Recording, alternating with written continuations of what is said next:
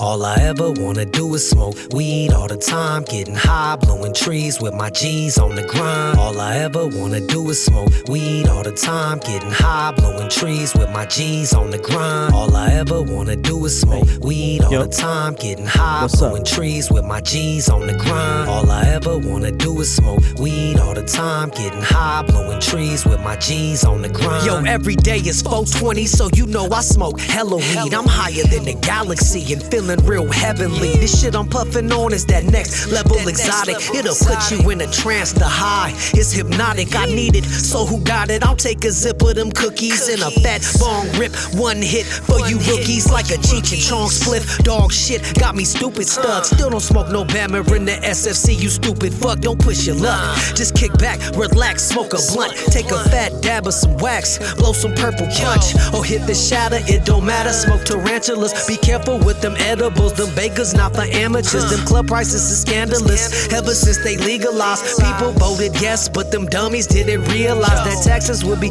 real high, like eagles soaring in the sky. Clubs taking advantage of the tourists pouring in the bar. All I ever wanna do is smoke weed all the time, getting high, blowing trees with my G's on the grind. All I ever wanna do is smoke weed all the time, getting high, blowing trees with my G's on the grind. All I ever wanna do is smoke weed all the time. He's always playing dub shit. Check out his new album. I recorded this this EP on cassette tapes. It's pretty fire.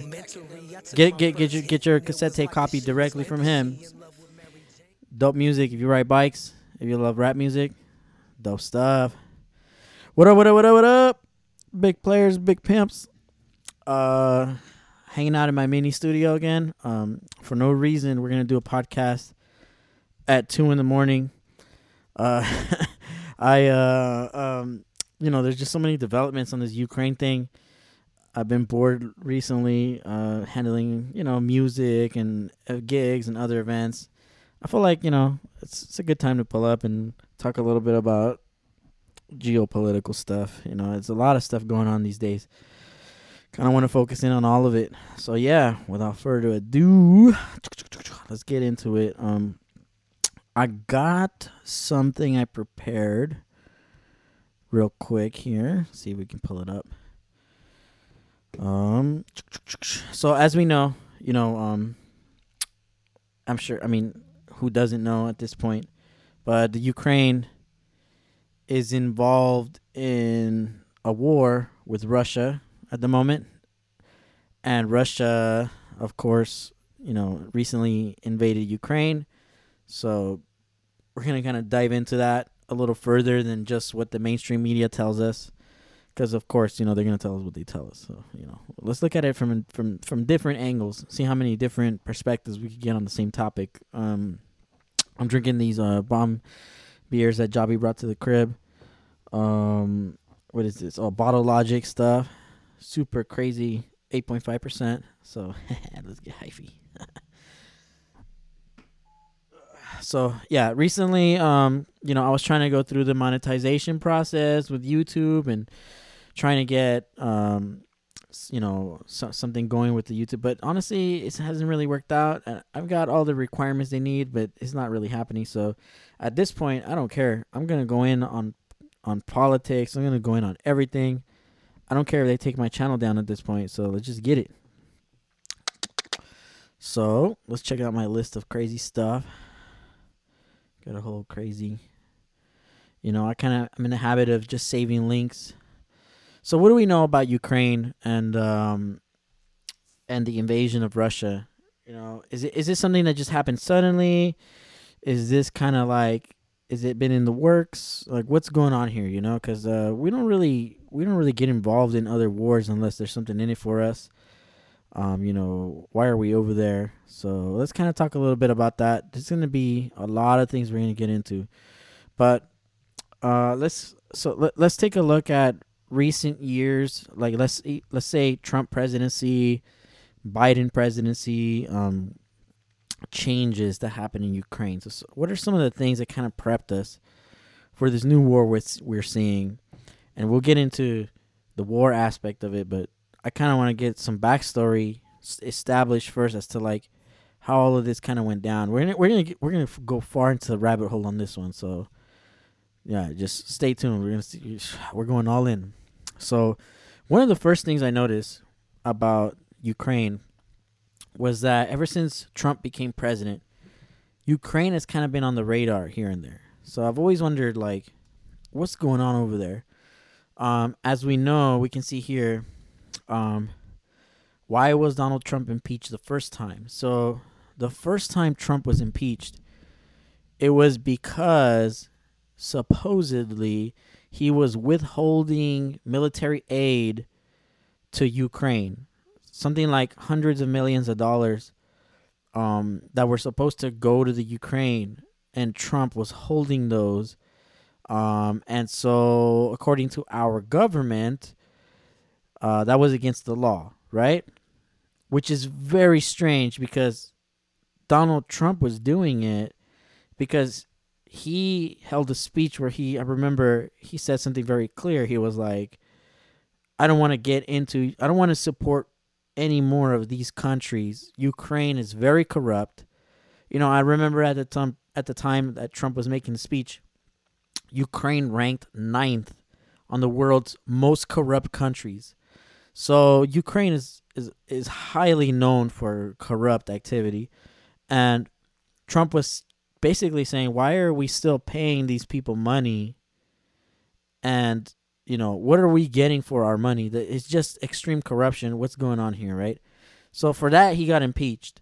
But the weird part is that before Trump became president, during the whole election process or whatever, actually after the election, after Trump became president and during the whole impeachment thing, when Biden was running against Trump, we saw Biden's son and the whole Burisma Holdings thing that happened. So one of those things, here, I'll pull it up, which is very strange.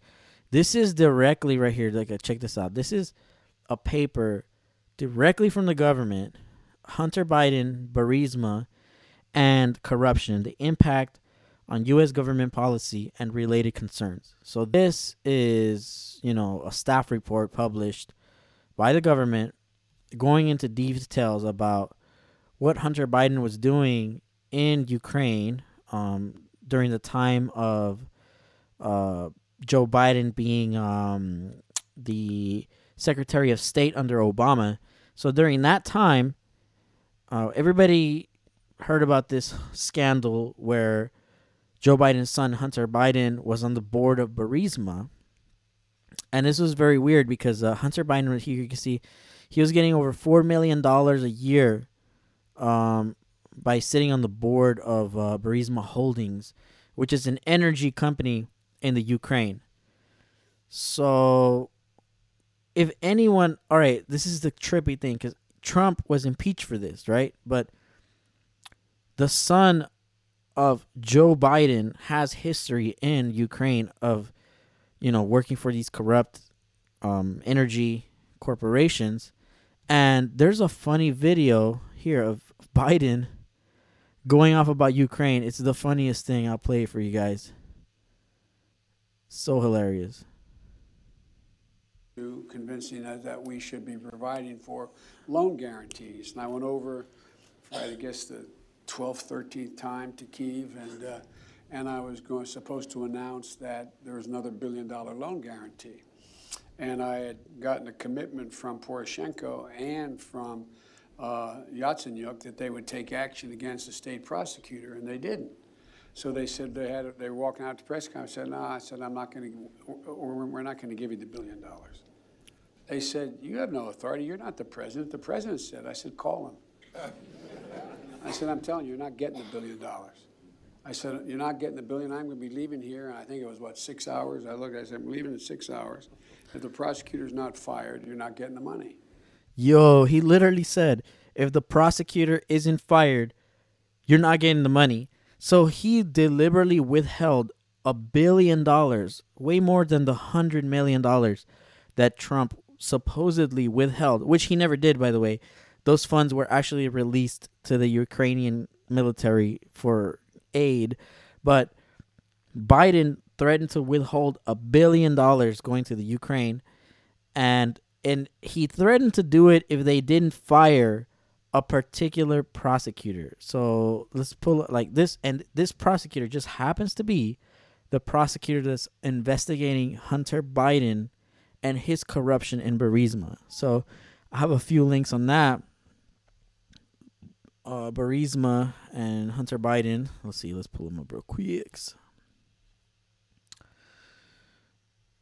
But in any case, that's what happened. So, okay, so we got a little bit of history with Joe Biden and Burisma Holdings in Ukraine. We got a little bit of history with Trump and not wanting to give Ukraine any more aid, right?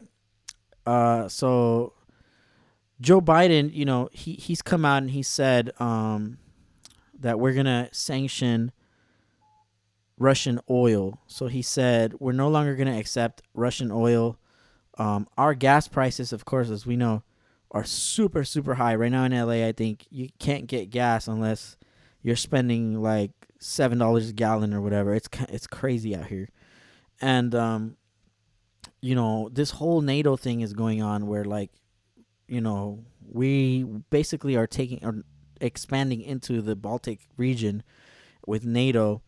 So I kind of want to talk about that a little bit and what that has to do with Biden. Because a long time ago, many years ago, here it is, 1997, there's a video of Biden talking about the Baltic states and NATO specifically before he was president. Let's take a listen to that.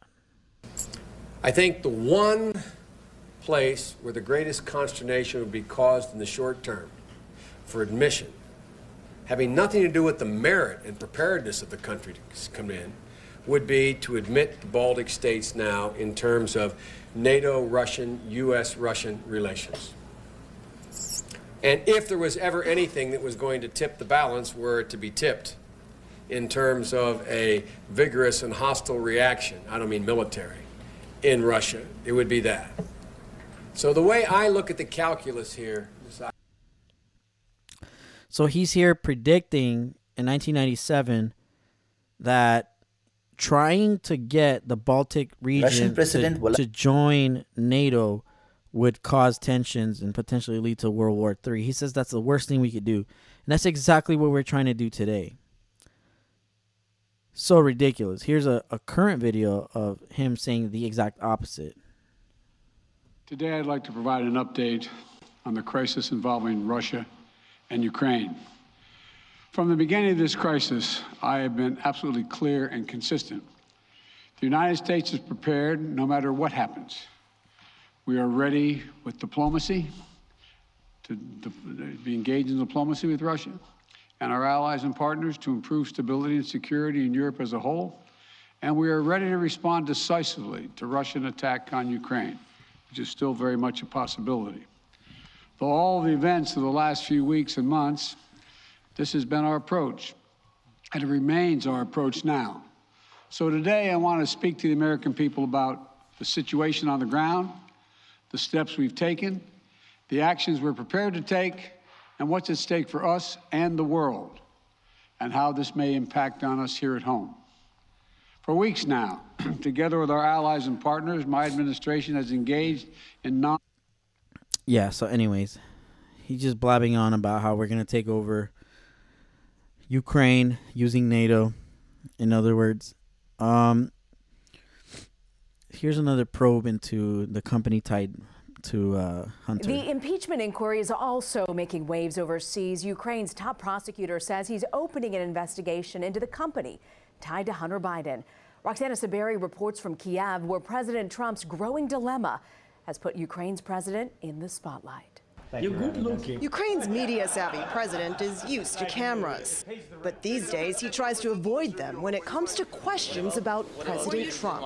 Were you told that you had to launch an investigation into the Bidens or promise an investigation just to visit the White House? You read everything. That's the current President Zelensky that's taking care of the invasion now. Mr. Zelensky has said Mr. Trump didn't pressure him to investigate the Bidens, but text messages appear to show U.S. diplomats promised he could visit the Oval Office if he announced an investigation into the Ukrainian natural gas company Burisma, where Hunter Biden was on the board. And on Friday, Ukraine's new prosecutor general said he'll review several past investigations, some involving the owner of Burisma, though he said no one had pressured him to do so. I've never met Crazy Rudy stuff right here. Giuliani. Never. Before And Mr. never Zelensky had to deal any with this phone international calls with drama him. as president, he was a comedian who played a president on Ukrainian TV. The show made him so popular, Mr. Zelensky launched a political party named after it, Servant of the People, This is very winning trippy. this year's presidential election in a landslide. So literally, after this whole thing happened, first of all, the president of Ukraine became president, and I'm not even making this up, after being the producer of a TV show and the main actor, the main protagonist in a TV show where he is a teacher that runs for president and wins against all odds. So let's see. I have a few links here in regards to the current president Zelensky and his history. How did he become president of Ukraine? I was always kind of like, how did that happen? Who is that guy? Like, we should know these things. Like, who is the president? How did he become president of the Ukraine? Who put him in there? All these questions that we may have. So here's the TV show that he was a part of. It's called Servant of the People. It's an interesting TV show. Servant of the People, Ukraine. You can see it's just a random TV show that he was cast in, where he's a high school teacher, and he essentially becomes popular on YouTube on accident by criticizing the current government and their corruption, and then the people just naturally vote for him. And then he takes this platform that he gained from being popular on television, and he used it to win the presidency, the actual real presidency. You can't make this stuff up. You really cannot make this stuff up. It's insane. The crazy thing is that after this film came out, here's the studio that produced it, K Vartal 95 Studio. This is the studio responsible for producing this TV show, right? I did a little bit of research into like how did this happen, and there's some interesting things to know about who funded this political. You can almost call this stuff propaganda. I mean, somebody conditioned the people of Ukraine to accepting this dude as president by making him popular, and so that he can win the popular vote. So that's very interesting. And Zelensky has very interesting friends too. He has some friends that are extremely rich that have billions of dollars in assets and copper, and like in this particular article we're talking about amber, which is a jewel. And it's interesting to look at kind of like who are this dude's friends. So there's this particular character that his name gets thrown around quite a bit, Kolomoisky or whatever, right? Igor Kolomoisky. And he's said to be like a super corrupt dude that everybody knows this dude's extremely corrupt. And he's like best friends with the current president. And that dude Kolomoisky was also on the board of Burisma with Hunter Biden. So that's very interesting to know. So basically, there are some relationships between the United States and the government that's installed in the Ukraine at the moment. So what does that have to do with us now? We'll get into that. So Kolomoisky, he literally was like the Bank of Ukraine for a while. This dude is like really known for like super corrupt activities, like billions of dollars of weird stuff going on here. Anyways, what does this have to do with the current conflict? We're getting to it. We're slowly creeping up on what that has to do with everything happening at the moment. So let's rewind for a minute and go back to the beginning and try and figure out how we ended up where we did. So as we know, the Ukraine, they've been kind of like back and forth for a while with the whole, Russia is on their border. They speak Russian. So there are Ukrainian natives, of course, and they speak a different language, but for the most part, most people speak Russian, especially those that live closer to the Russian border, which is like Kiev and these cities. The west side or the west-south side of Ukraine is the more liberal, progressive side of Ukraine that wants to be more associated with the United Nations and NATO and Europe and these places. And that's been a campaign that's been at work. So that's kind of the proxy war that's going on. Like, we want the Ukraine to be under the European Union, essentially. We want them to be part of that. And so that's where the conflict arises. That's where it comes from. So this started like really long ago, like after World War II, really. I mean, the Nazis were in the Ukraine, and there were also, Holocaust type stuff that happened in the Ukraine with Jewish people. I believe Zelensky is a descendant of people from that. But here, we can pull up. Let's see what this is about right here.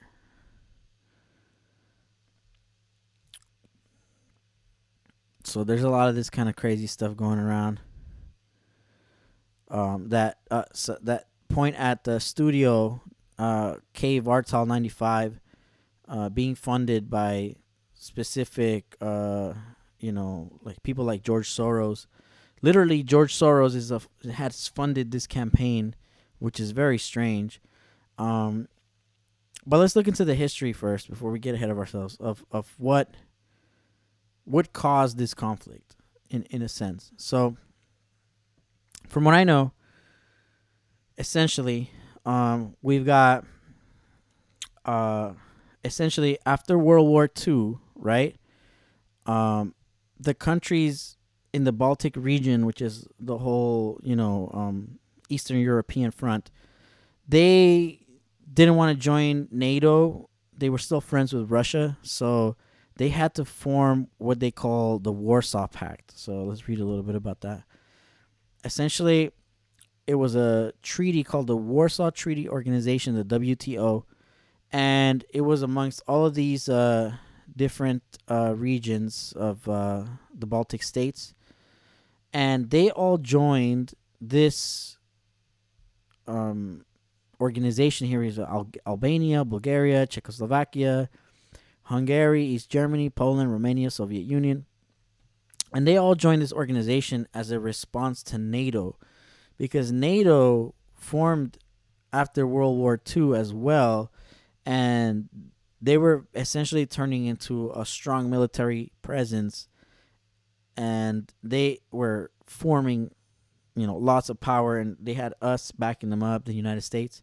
I don't want to say us like us civilians, but I mean the United States government at the time. And so they had to form this pact in order to prevent war from breaking out again, right? And that's how they protected each other against NATO expansionism. So after they made this pact, after World War II, Germany was actually defeated. The Nazi regime was defeated by Russia. It wasn't defeated by the European states or by the United States. It was defeated by mostly Russia. They did the hard work of fucking up the Nazis. So when they did that, something strange happened where our government kind of saved a lot of those Nazis and kind of redistributed them at the time. So coincidentally, NATO, of all organizations, recruited a lot of Nazis, which is why we get a lot of these people today saying like stuff like this, like Ukrainian neo-Nazis essentially, and they are being funded and supported by NATO. So when people say, support Ukraine, fight for Ukraine, they're literally supporting these neo-Nazi militias who have existed in the Ukraine for quite some time, since like World War II type of stuff. And this has been around for quite a while. Like, I mean, you can look at some of this, and this is not like conspiracy stuff. This is like real facts. Like, these people went from being elite Nazi officials to, they were just transferred over to new positions in our new establishments. The head of NASA, but you can see that NATO's chief of staff, Adolf Hausinger, that particular dude is the NATO's chief of staff. He was third in command of the Reich, and he was like the general. Like, he was the guy responsible for invading Poland and like all these places. So that's the dude that they chose to be NATO's chief of staff. That's like very strange,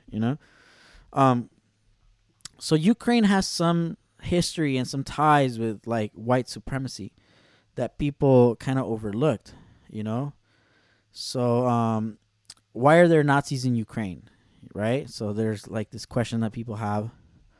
We can read a little bit about it. The Nazi occupation of Soviet Ukraine, the surprise German invasion of the USSR, blah, blah, blah, blah, blah. So basically when the USSR fell, it was like in the 90s, there was this like revamping of the neo-Nazi regime in Ukraine. There was a Holocaust in Ukraine, right? And the Ukrainian government definitely participated in that. So they're not like their hands are not completely clean in that. Neo-Nazis active in Ukraine as White House adds 3,000 troops. This is a new article. New recruits take an oath of allegiance before being sent to the eastern part of Ukraine to join the ranks of the neo-Nazi battalion in Kiev, Ukraine. This is what the news won't show you. They won't show you the neo-Nazi badges that they wear. They won't show you that we are funding and arming, financing, supporting militia groups that have been around for a long time that are neo-Nazi regimes. It's very strange stuff, to be honest. I don't know what's going on down there. It's very weird. But why would we fund neo-Nazis? It's super strange. In any case, there's a long history of this kind of stuff. I think it even goes all the way back to Madame Blavatsky, which is the inspiration for Adolf Hitler and his occult views at the time. I remember reading about Madame Blavatsky being, an inspiration for people like Aleister Crowley, and an inspiration for Adolf Hitler as well. And she's the one that created the whole Aryan race idea, the white supremacy idea. That lady was born in the Ukraine. I'm trying to find her Wikipedia real quick that I saved. But there's a kind of a long history of white supremacy in the Ukraine. And even though the Russians defeated the Nazis, a lot of them kind of hid in whatever places they could find. Ukraine was one of those places. So, it's just one of those things. But what does that have to do with today? So what does this white supremacy Nazi regime stuff have to do with today? Well, essentially, we've been backing NATO the whole time since like World War II for it's a very long time. And we've been, getting closer and closer to Russia's borders. We said we would never invade the Baltic region with NATO, and we didn't. We just straight up did that no matter what. So I'll pull up a video here. Oh, actually, here's another interesting article about NATO's Nazi beginnings.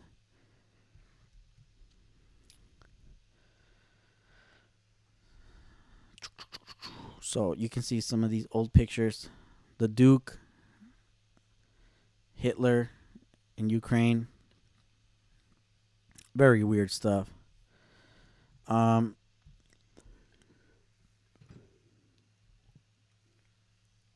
NATO's secret Nazi past.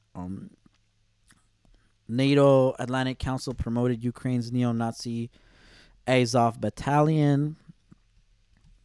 Here are some pictures of them. Oh, I actually have some of these raw pictures as well of them operating with their neo-Nazi symbols. The NATO military alliance de facto think tank, the Atlantic Council, promoted a notorious neo-Nazi militia in Ukraine, the Azov Battalion. This is, in 2014. So this is some crazy stuff. And these are some of their symbols. Check it out. The Black Sun symbol, the Neo-SS symbol, the Fourth Reich, essentially, the military unit, the Azov Battalion. This is their symbol right here. And so, this is the history. Like, we really got to look at Ukraine from their beginnings. How did they end up this way? Who is funding them? How is this happening? For us to get a better idea, we can't believe the news and what they try and feed us. This whole victim mentality type of propaganda that, of course, we live in the United States. They're going to feed us what they think we should hear, of course, So we really got to have open eyes and ears when it comes to looking at some of this stuff. But let's look at some of these pictures here. This is in 2014. Here we can see some more pictures of neo-Nazis in action wearing that orange band. That's their symbol or whatever. These are real pictures. So, this is the real deal. These are real neo-Nazis or whatever. And what I was talking about earlier, Madame Blavatsky, and being, born in Ukraine, she's number one, Helena Blavatsky. She's literally responsible for having inspired people like Aleister Crowley and Adolf Hitler, which is very scary shit. But yes, so that's kind of a little bit of the history. So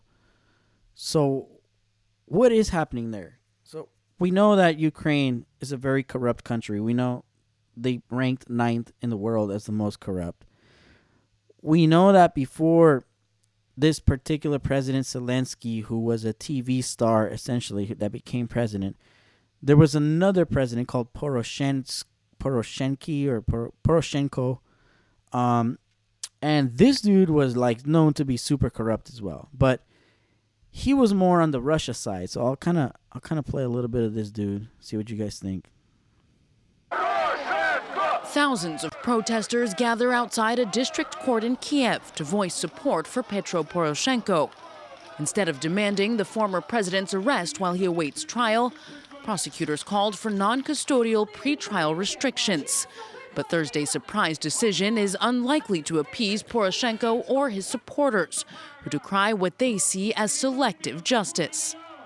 Вони прагнуть знову перетворити Україну в країну Януковича. З відсутності верховенства права, з переслідуванням опозиції. Petro Poroshenko, who was defeated by Volodymyr Zelensky in last April's presidential election, stands accused of issuing an illegal decree to appoint a well-known official as deputy head of the Foreign Intelligence Service, a position that did not legally exist. Stamping out corruption and investigating officials from the previous administration were among Zelensky's central campaign promises. But critics accuse him instead of using his powers to settle political scores. Since he rose to power, Petro Poroshenko has been questioned in 16 different criminal cases. Це очевидно, це політичний тиск, це переслідування опозиції. Для мене це однозначно. This is crazy. Тому що ті справи, які йому інкримінують, ті звинувачення, вони абсурдні. For many, the case against Poroshenko is evocative of the Yanukovych era. In 2011, then-President Viktor Yanukovych imprisoned his political rival, Yulia Tymoshenko, to 7 years in prison for abuse of power, in a move many international leaders condemned as politically motivated. Damn. Oh my God, I'm getting too faded. This beer is too strong. But yeah, you see there. So there's this guy Poroshenko, and he is essentially more of a Trump. Let's call him more of a conservative. He's what I would consider more on the Russian side. He was favored by the Russians, right? He wasn't so much a friend of the United Nations or NATO or any of these things. So he essentially, there was a type of coup that took place, a coup d'etat that like kind of took over.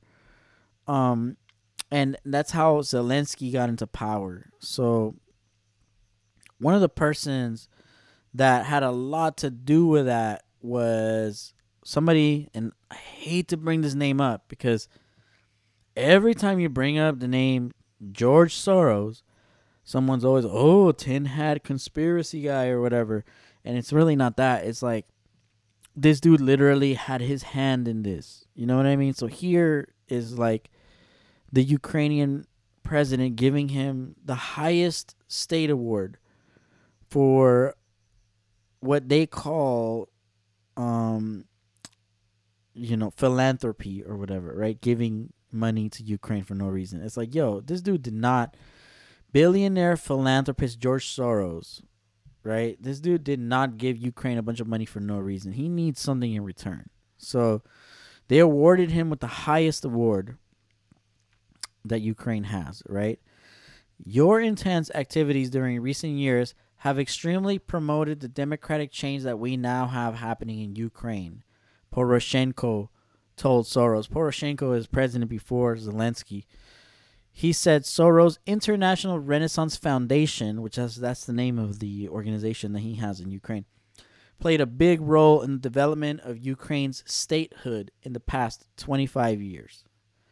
Soros said that after receiving the award, that it was a great honor for him and for the International Renaissance Foundation. So let's look that place up. The International Renaissance Foundation. What is that? It's a Ukrainian NGO founded by George Soros. It was founded in 1990. George Soros has had his hands in Ukraine since the 90s. And it's part of another society called the Open Society Foundations, which is a much bigger group of NGOs that kind of like... So basically, Ukraine is not the only place that George Soros has his hands in. He does this all over the place. He gives them money for governmental organizations, community groups, academic, cultural institutions, publishing houses. And this is an interesting one. Publishing houses. What is... Basically the news, the media. Basically George Soros buys the media in these countries and is able to move or sway which way an election goes just by making somebody popular, like Zelensky. What a coincidence that Zelensky plays a part as becoming president in a TV show, right? A comedy show, and then literally does the same thing in real life. Like, that's too much coincidence. But that's what these guys do. I mean, if you don't believe that there's such a thing as people who control outcomes globally, some people want to call this the New World Order or whatever. I mean, if you don't there's clear evidence supporting this kind of stuff. Here, this is something incredible. Check this piece of an article here. George Soros acknowledged in an interview with CNN that he actively contributed to the overthrow of former Ukrainian President Viktor Yanukovych in 2014. And he says, in quotes, "I created a foundation in Ukraine before it became independent from Russia. The foundation has functioned since then and has played an important role in current events." That's a crazy thing for someone to say. You know what I mean? He literally is taking credit for using an invisible hand to manipulate other governments. This is in 1990 as part of the Open Society Foundation. This is some crazy stuff. So it just goes to show that there's a lot more going on here. But here, let's watch this video of Zelensky and his TV show so you can get a better idea. Здрасте. Goddamn computer. Come on. Try that again. The comedian who could be president. Здрасте. Василий Петрович Голобородько? Да. Доброе утро, господин президент. Привет, как дела? Серьезный день, ребята. Как настроение? Класс? This before he was president, of course. Це не фейк, і я дуже серйозно відношусь до нашої країни, до життя кожної людини. И вот здесь, понимаешь, теперь, они заставляют детей в будки ваши строить.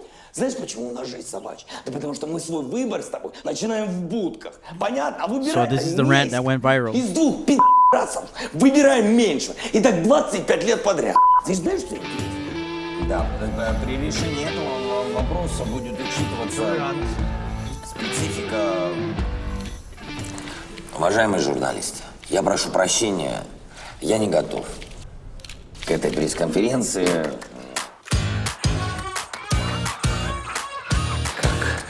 А совместить физкультуру, спорт, если хотите, изучение украинской мовы. So this is very weird stuff. Первая причина. He literally goes from from a TV. I mean, I hate to say it, but people are fucking stupid. Like, we literally vote in like Arnold Schwarzenegger or like Donald Trump because they seem cool or whatever. We've seen them on TV. This is exactly what happened here. It's like the same formula all over again. It's so obvious. It's bananas. It's just wild to think that they could just keep reusing this old material and then it's just going to keep working.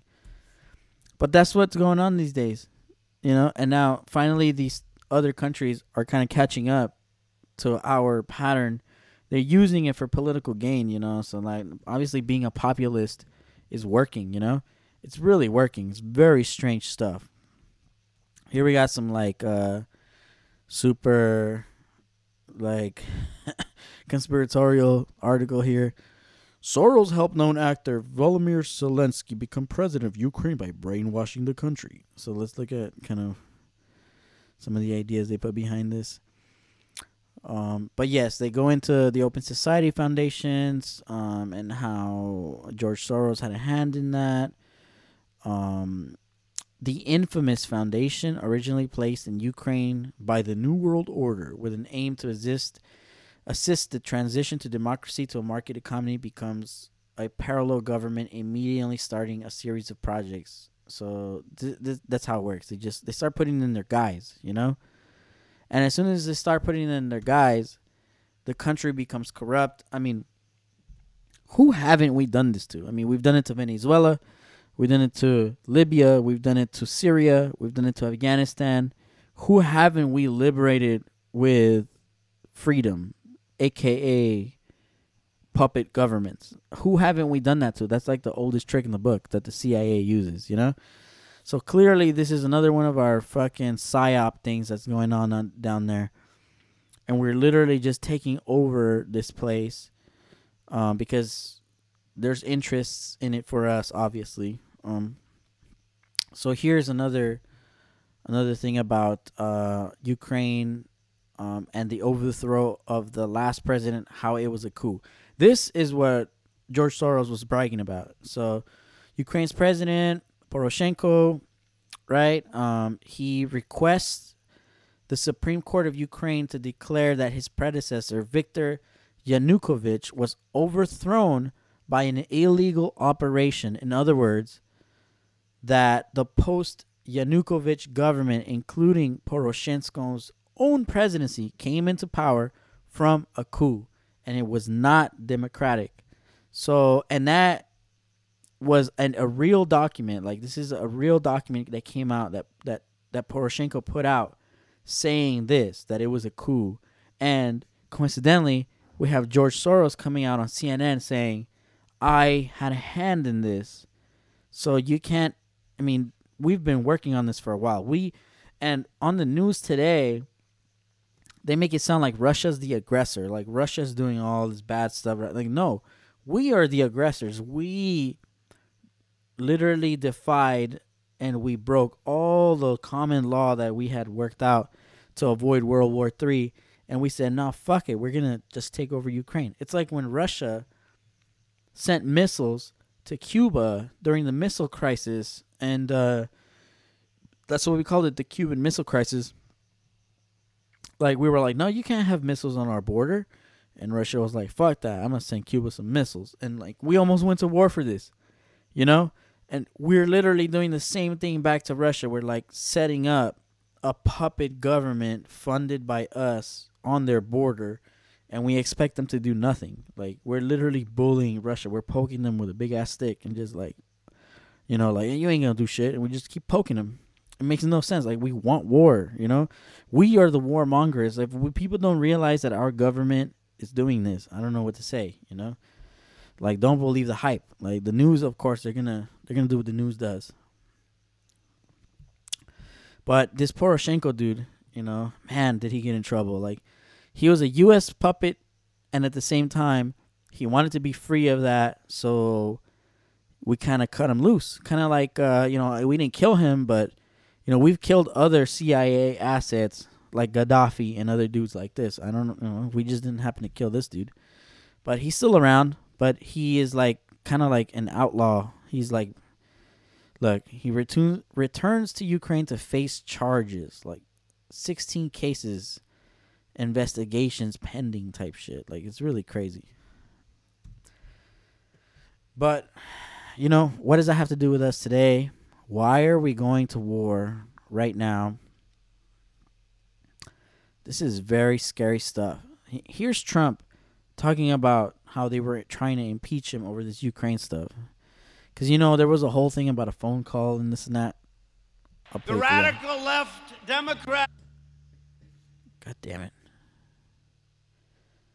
My little laptop is really struggling to do all this. I'll try one more time. The radical left Democrats are trying to rip our nation apart. The Mueller deal, you remember that mess? They had nothing. 2 years, they spent $45 million, and the real cost is many times that number. And now the same maniacs are pushing the deranged impeachment. Think of this. Impeachment. A witch hunt. Same as before. And they're pushing that impeachment witch hunt. And a lot of bad things are happening to them. Because you see what's happening in the polls? Everybody said, that's really bull. Imagine the president saying bullshit on TV. I have a perfect phone call with all of the horrible things that they've done. With the president of Ukraine, they tried to claim that it's an impeachable offense. And one of the women said this morning, excuse me, I'm voting for Trump. I happened to read the transcript of his phone call, and he did absolutely nothing wrong, and I'm voting. Can you imagine? They take this perfect call, and they want to impeach your president. So the president of Ukraine declared that there was no pressure put on me. Now, he's the only one that matters. There was no pressure. He said it all different ways. There was no pressure. They don't even know what they're talking about. It's a scam. It's a hoax. The Ukrainian foreign minister stated, and I quote, Ambassador Sondland did not tell us and certainly did not tell me about a connection between the assistance and the investigations. Never told him. I have never had a direct link between investigations and security assistance. It's really crazy stuff. You know, they really went after Trump at the time with this whole Ukraine stuff. I mean, they literally tried to impeach him for it. It's ridiculous. When Joe Biden went and did the same thing, he hasn't been impeached for anything. It's ridiculous. But, you know, with there being so much ties between our government and Ukraine, you know, what's going to happen next? We don't know, you know. I hate to say it, but some World War III type vibes are coming around, you know, and I really don't like it. I mean, who knows what's going to happen? I mean, if this kind of stuff is happening, we know what happened in the World War II. Like, other countries started taking advantage. You know, we may see Taiwan getting taken over by China because, you know, they're trying to cut off our assets. I mean, think about this. We are trying to sanction Russia from being able to purchase oil. Like, what's that going to do? I mean, Russia produces a huge amount of oil. Like, they're not going to be begging anyone for energy. If anything, our gas prices are the ones going up when they're doing this. It's ridiculous. So, like, you know, what are we gaining by supposedly sanctioning Russian oil? We'll listen to Biden kind of talk a little bit about this. Here with ABC senior foreign correspondent Ian Pannell in Kyiv again tonight. Tonight, thousands of civilians evacuating besieged cities across Ukraine under fragile and temporary ceasefires. But it's been an imperfect peace that ended at nightfall. In Sumy, by the Russian border, the Red Cross helping to get people out, as tanks can be seen firing nearby in video posted online.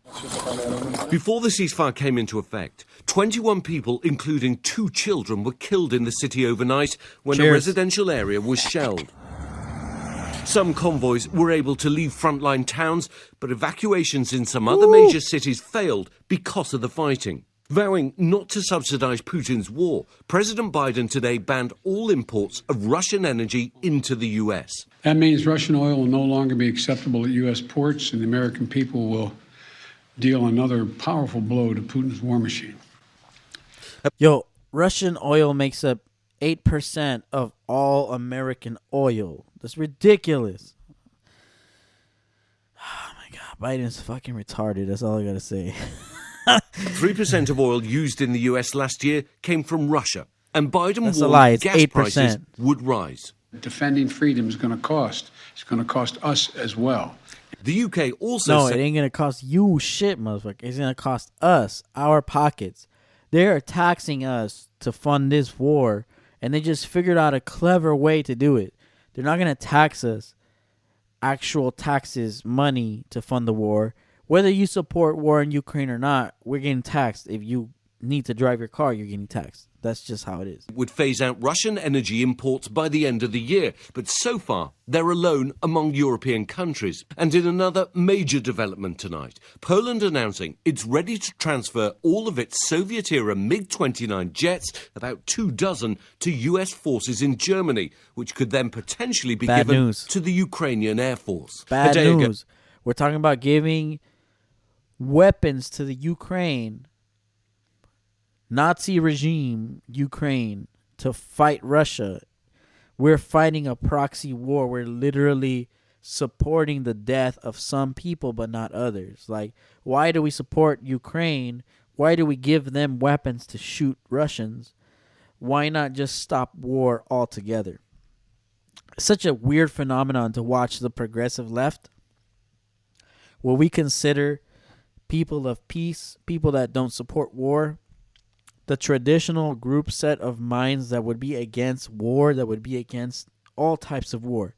To watch these people warmonger is such a weird thing. Like, all of these people are literally on this, like, support Ukraine boat. And it's like, yo, don't do that. Like, by saying that, you're supporting war. Like, you want to give them weapons to shoot Russians? Why? Why should anyone die? Like, what do we have to gain from supporting that type of behavior? Or what? It's such a weird thing.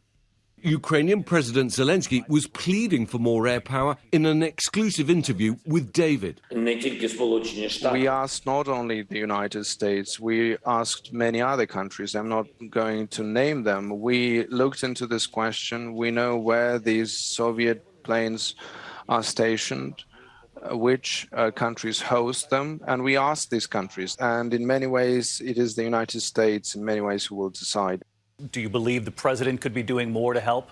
I'm sure that the president can do more. I'm sure he can. And I would like to believe that he's capable of doing that.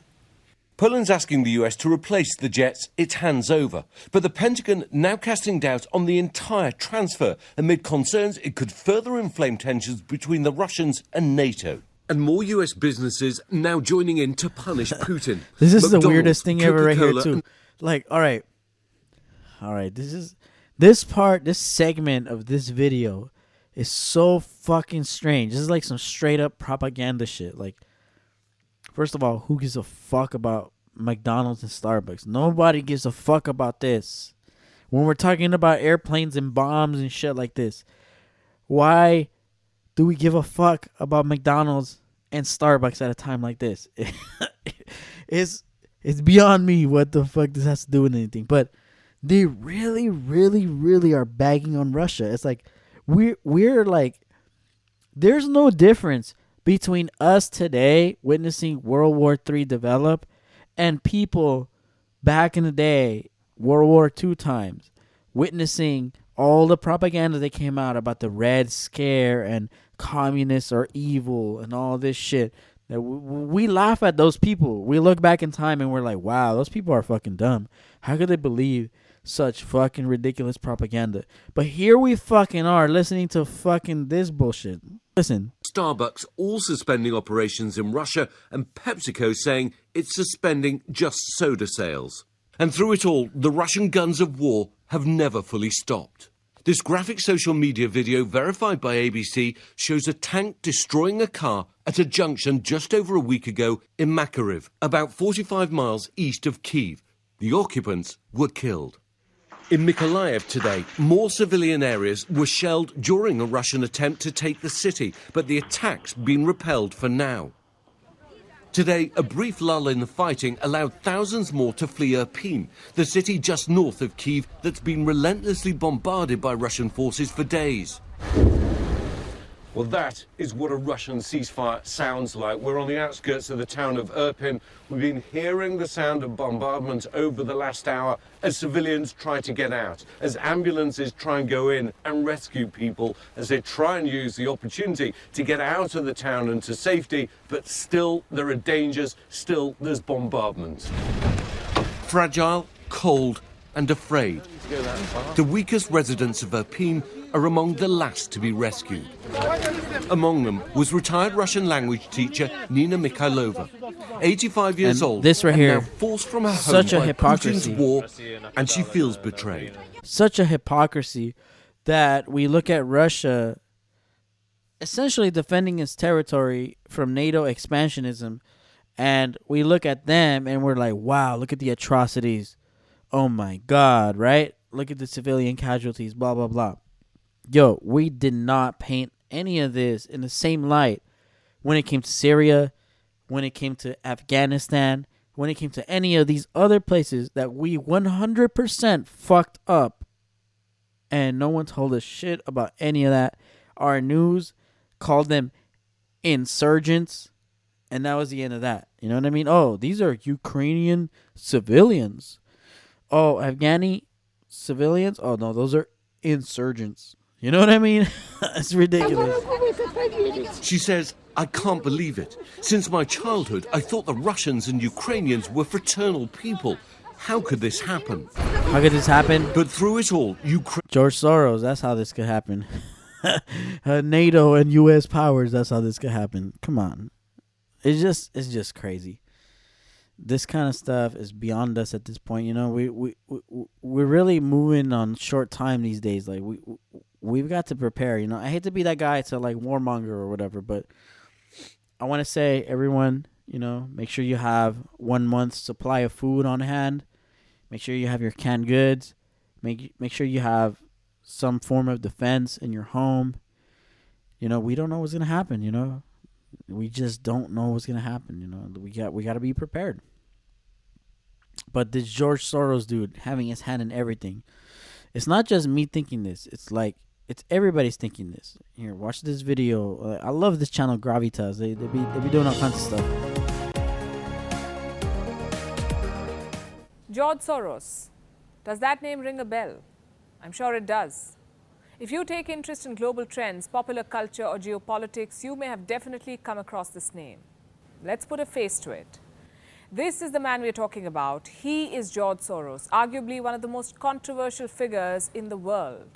With as many supporters as detractors, there are reports celebrating his philanthropy, also those questioning his ideas about the world. For some people, Soros is a legend, a financial guru, one of the most successful investors of all time. Yet some believe he's a man of malicious influence, a billionaire who is able to move markets, someone who can sway politics and opinion. So who is the real Soros? And why is he such a polarizing figure? Hello and welcome to Gravitas Plus. I'm Palki Sharma Upadhyay. Have you ever heard of Black Wednesday? It refers to an event in September 1992 when George Soros and a group of investors forced Britain to withdraw its pound from the European Exchange Rate Mechanism, ERM. In other words, they forced the pound out of existence. Skip a little forward on this. How is this done? Soros plays higher systems. Some accusations are indeed far-fetched, but they say there's no smoke without fire. So even if these are exaggerations, what are they based on?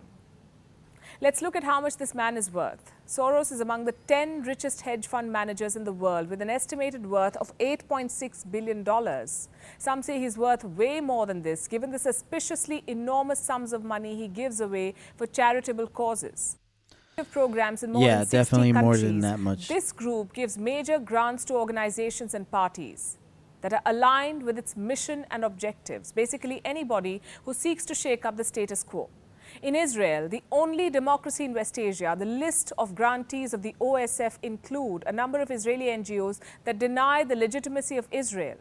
In Palestine, OSF funds NGOs like the Al-Haq and Palestinian Center for Human Rights, both of which are associated with the Popular Front, an outfit designated as a terrorist organization by the US, the EU, Canada, and Israel. What would you call George Soros then? A political activist? Why not? In September 2012, he donated $1 million to a political action committee led by Barack Obama. In 2016, he was the biggest donor to the Hillary Clinton campaign, giving almost $8 million. The move was met with a lot of criticism. The biggest donor to the Hillary Clinton campaign was George Soros. And this is not a lie. This is literally what happened. He also donated £400,000 to anti-Brexit groups opposing Britain's exit from the European Union, but favored Germany leaving the EU back in 2013. He's a man of convictions and contradictions. In June 2018, Hungary, which happens to be his native country, passed a law dedicated to this man. It's called the Stop Soros Law, aimed at ending OSF funding to organizations that support illegal entry of undocumented migrants. The OSF calls this law authoritarian. Hungary says it is only safeguarding national security. Now, here's the thing. All right, so look, so this is just a little bit of background on who George Soros is, but he's also done a lot of things, even here in California. Like, he's the reason why we have George Gascon, the DA of Los Angeles, who was the DA of San Francisco, who is basically the guy who ruined San Francisco by allowing homeless people to inject themselves in public and shit on the streets and not arresting anyone. That guy is the reason why we have that bullshit going on in L.A. And guess who paid for that? George Soros, of all people. You know what I mean? So, like, this dude is behind a lot of things. If you look up George Gascon and you look up who his greatest contributor is, it's George Soros. So, this guy has his hand in a lot of stuff. Very strange. The Ukraine thing is just very interesting to me, you know? It's a little bit of everything that we see all the way from World War II to today. This is directly from the George Soros website, georgesoros.com. Toward a New World Order, the Future of NATO. And this was written in 1993. And here he goes on about the Cold War and conflict zones and the collapse of the Soviet Empire, which, you know, Russia went from, like, you know, the USSR collapsed and then it became democratic. And so then this whole thing happened. So everyone got really ballsy when Russia fell. And the only reason Russia fell apart was because they used up all their resources fighting in the war, and they beat up basically everybody. They beat up the Nazis. They won every war.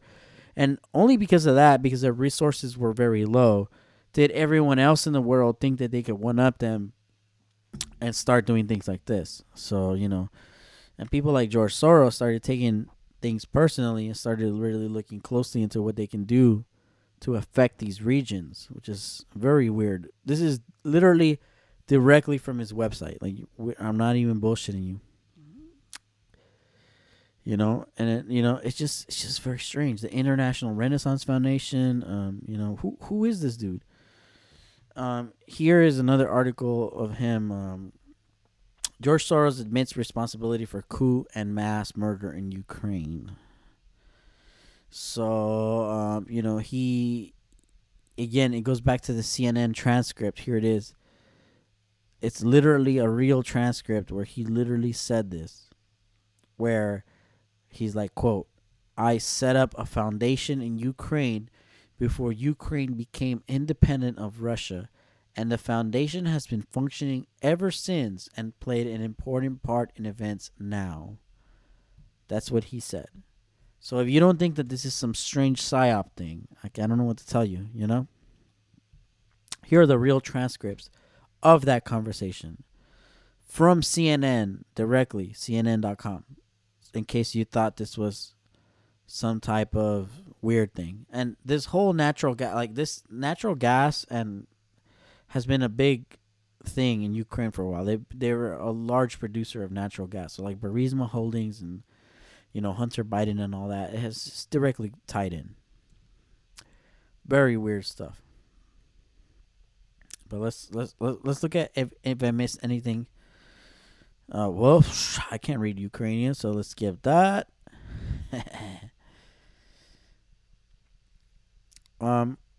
Yeah, so I mean, that's about as far as I can get into it. There's a lot more, but I would need somebody with me to go back and forth and kind of like, dive deeper into the subject. These are just some of the quick things that I could think of about the Ukrainian conflict that we're not being told at the moment. NATO expansionism, these things. We're really, confused at the moment as Americans. We want to know the truth. We want to know what's happening. We want to know why we're doing things.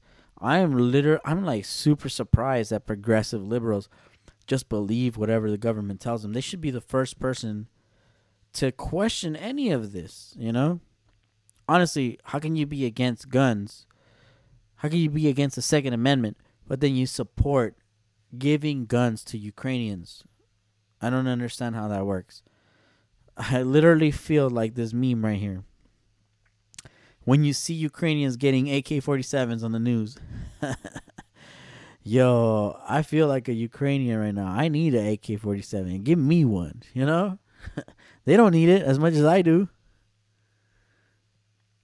Between Trump being impeached over Ukrainian stuff, Biden and his son being involved in corrupt dealings in Ukraine, potential World War III coming around. This is how I feel right now, like this damn meme right here. We lived through Y2K, 9/11, the pandemic, 2 economic recessions, World War III. That's too much stuff, man. Like we're hitting the limit of what we can figure out. And here's another excellent point. I saw this meme the other day, and I thought this was very interesting. How is it that Vladimir Putin could invade Russia, right? And the news can demonize him in such a way where he's like such a bad dude. But how is it that this dude still has a Twitter? It's ridiculous. But Jack Dorsey didn't think that Trump could have a Twitter. He's like, no, Trump. Ban Trump. How is the president of the United States banned by Twitter, but not Putin? How is this motherfucker still on Twitter? It makes no fucking sense. It's just one of those many things where like we just gotta zoom in with we gotta zoom in.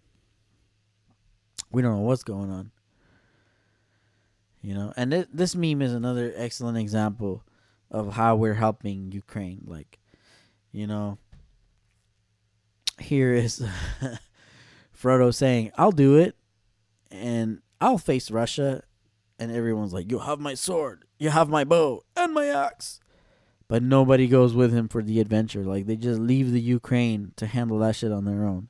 That's literally what's going on right now. We're leaving Ukraine out to dry, fighting Russia on their own. This is a proxy war, We only ever send these people guns or money. We don't do anything else besides that. Like, let's be real.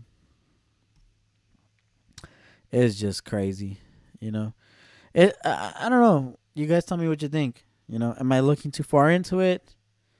Is it simpler than it is? Is it another are we just liberating another country and giving them democracy? What's going on here? I don't know. One thing I know for sure, though, is that this bullshit wouldn't have happened if Trump was president. And I'm not a fan of Trump. I'm not a Trump supporter, but I'm just saying.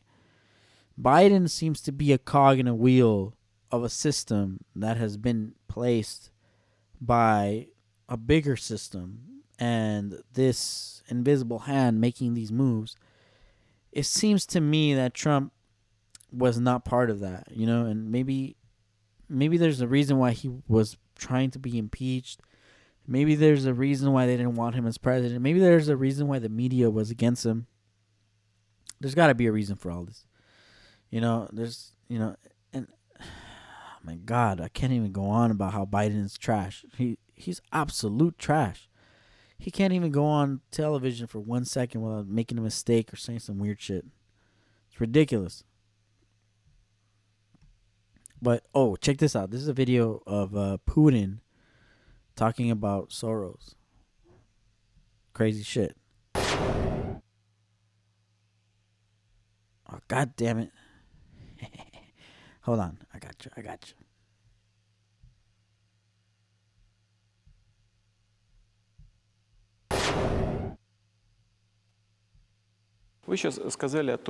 You just said that Mr. Prigozhin is referred to as Putin's chef.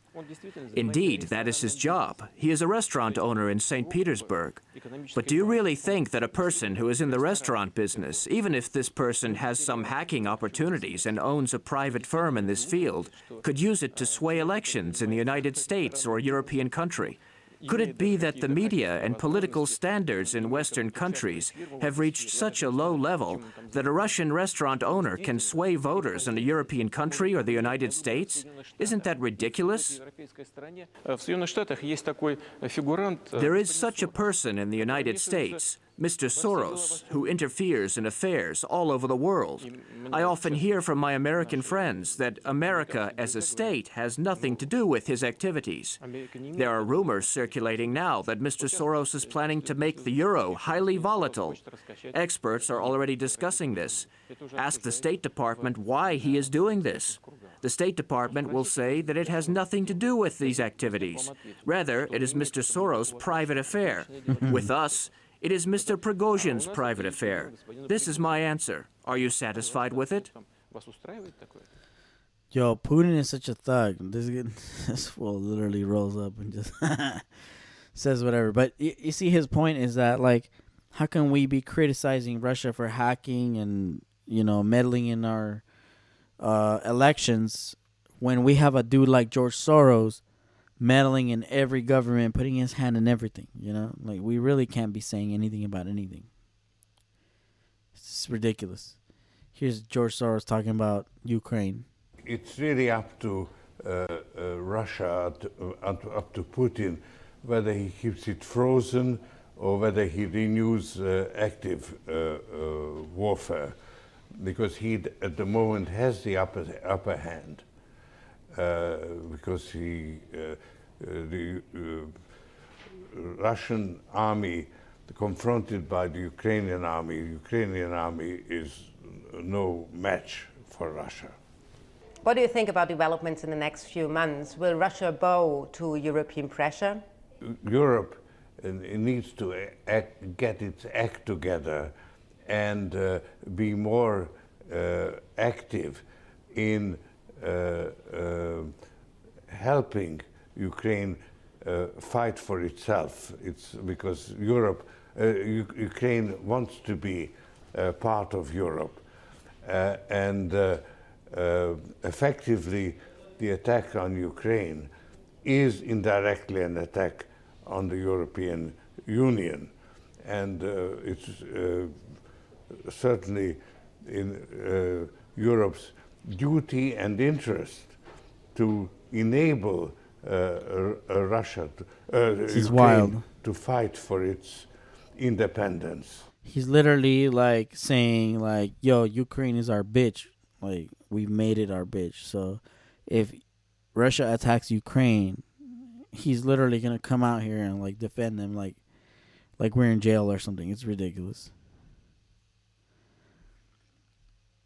And George Soros, like he's highly invested in Ukraine for some reason. It's just weird.